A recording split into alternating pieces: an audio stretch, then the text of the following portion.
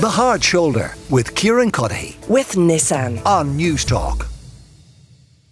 Now, since coming to power, returning to power last year, the Taliban have cracked down on the cultivation of poppies in Afghanistan. Now, what has that got to do with the price of spuds, says you? Well, Afghanistan's poppies are responsible for the bulk of the world's heroin. And without that supply, fears have been expressed that criminal gangs here in Ireland, for example, would seek to supplement their supplies, the heroin supplies, with synthetic drugs like fentanyl, for example. Well, Tony Duffin is with me. Tony is a drug and alcohol researcher. He is CEO of the Liffey Drug Project. Tony, it's good to see you.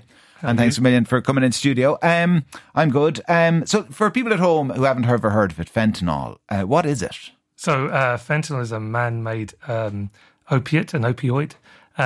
It's really potent. It has very legitimate uses in medicine, so in terms of painkilling, killing pain.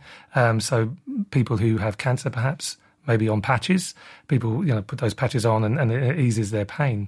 Unfortunately, it is a drug that can be misused and or used for purposes of getting high or whatever.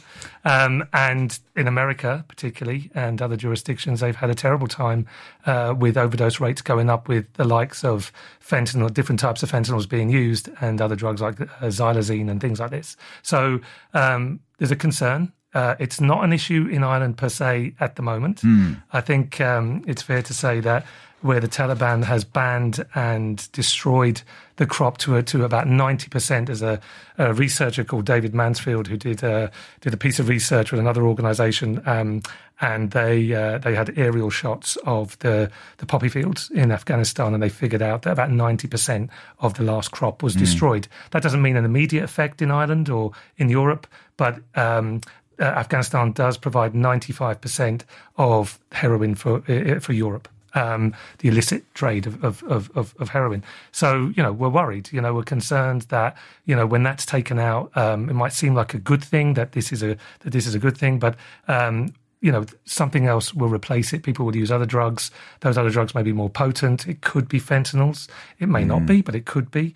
And if that's the case, we're going to have difficulty. And so whether it's fentanyl or other synthetic drugs, it's kind of a case of better the devil you know. Is it that if there's a need there, it will be filled, and you don't know what it gets filled with? Yeah, look, I'm not saying that heroin is a better the devil you know. I mean, these are difficult drugs. These are dangerous drugs. Taking drugs is always a health risk, and we were talking about Electric Picnic earlier, and I know that my colleagues from the HSE are down there doing back of house testing or drug checking and putting out warnings. And I suppose the reason I mentioned that is that we need to be doing stuff like this to make sure people are as safe as possible. So yeah, look.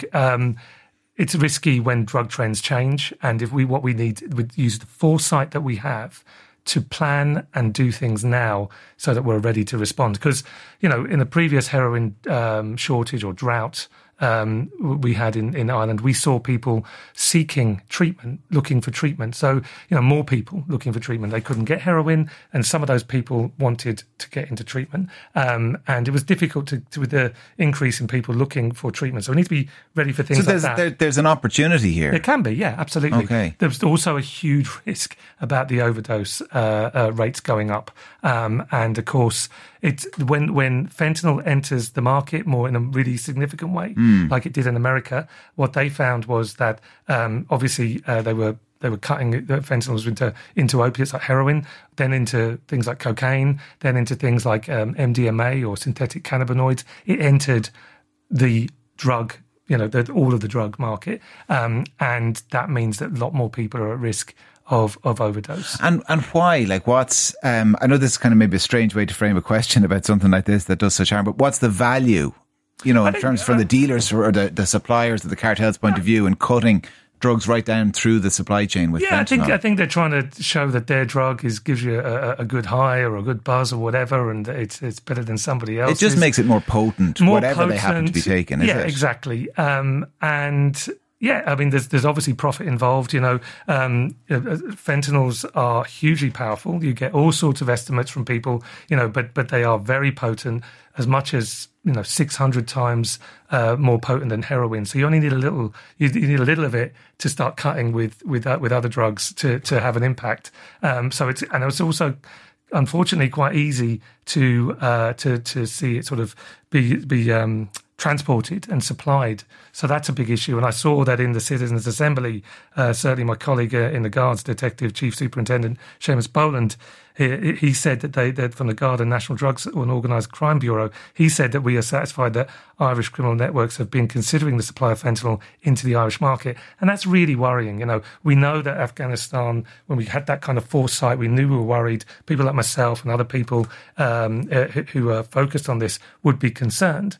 But when someone like Seamus says that, we need to be listening to what's being said, and we need to be planning. And certainly, more recently in 2020, I think it was 2020, the Health Research Board had a conference, and they looked at foresight, the idea of planning with foresight. And this is one of the examples where you go, look, we have a good idea that something is going to change here.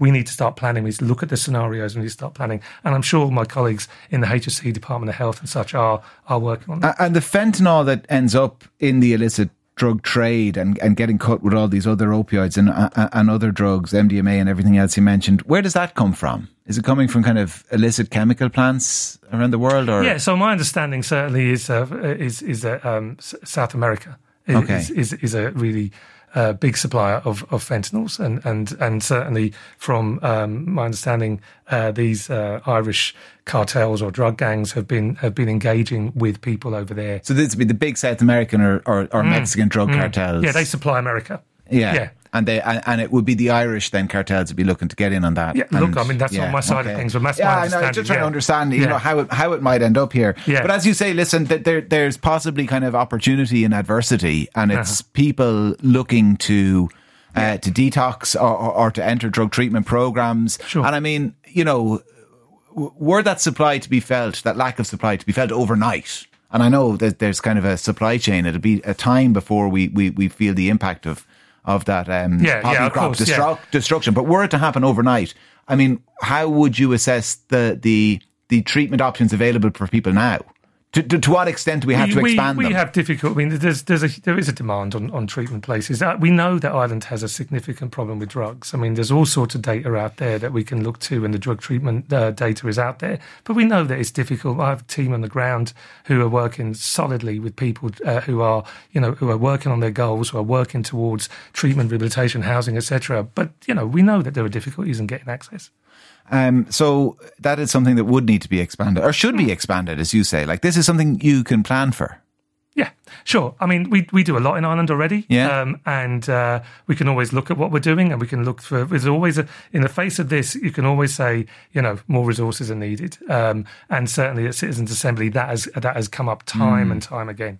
The Citizens' Assembly, because I know you were there over the weekend as well, and what got a lot of headlines after Saturday, I think it was a kind of a description of people as kind of criminal lunatics, as an example of why we couldn't follow the so-called Portuguese model of drug liberalisation. You give us a sense. You were in the room. I mean, give us a sense of the kind of the nature of the conversation and where you think it is going. From my perspective, anyway. Certainly, it was articulated. There was frustration in the room. I was there to talk about what we are doing, and we are working on a health diversion program for Ireland, and it's part of the government the program for government. So we are working on that. So I was describing what that was like and what we were working towards, which is essentially a guaranteed brief intervention, a health assessment, brief intervention for someone found in possession of drugs for personal use. At least one guaranteed intervention. But I guess I was asked, if it's already decided, what are we here doing? That was a question from the Citizens' Assembly, and the answer to that was, this is what we're doing, but you can do more if you wish. You can go whichever route you want to. And I think it seems to me that from discussions that people are very interested in the ideas of health diversion rather than criminalising people who use drugs. They're looking at the people that have presented to them in the past, people with lived experience, and they're looking at what kind of response they would want for a loved one. I think it's going to be interesting. October is when they vote on what they're going to recommend to government, and we all want to see what's going to happen in terms of those 99 people who are going to be voting on that. Could you feel that we're possibly at an inflection point in terms of how we treat drugs and drug users? I think so. I mean, 2017, this current national drug strategy said we are going to have a health-led approach to drug use. So we know what we need to do. We need to do it. This is part of the problem, I suppose. It's about the implementation of Paul Reid is quite critical of the very lack of implementation. Yeah, let's be fair. He was pretty critical. But I think that we know what we need to do. We need to get on and do it. Listen, it's always interesting talking, Tony, and thanks a million for coming into studio. Tony Duffin is the CEO of the Anna Liffey Drug Project. The Hard Shoulder with Kieran Cuddihy. With Nissan. Weekdays from 4 on News Talk.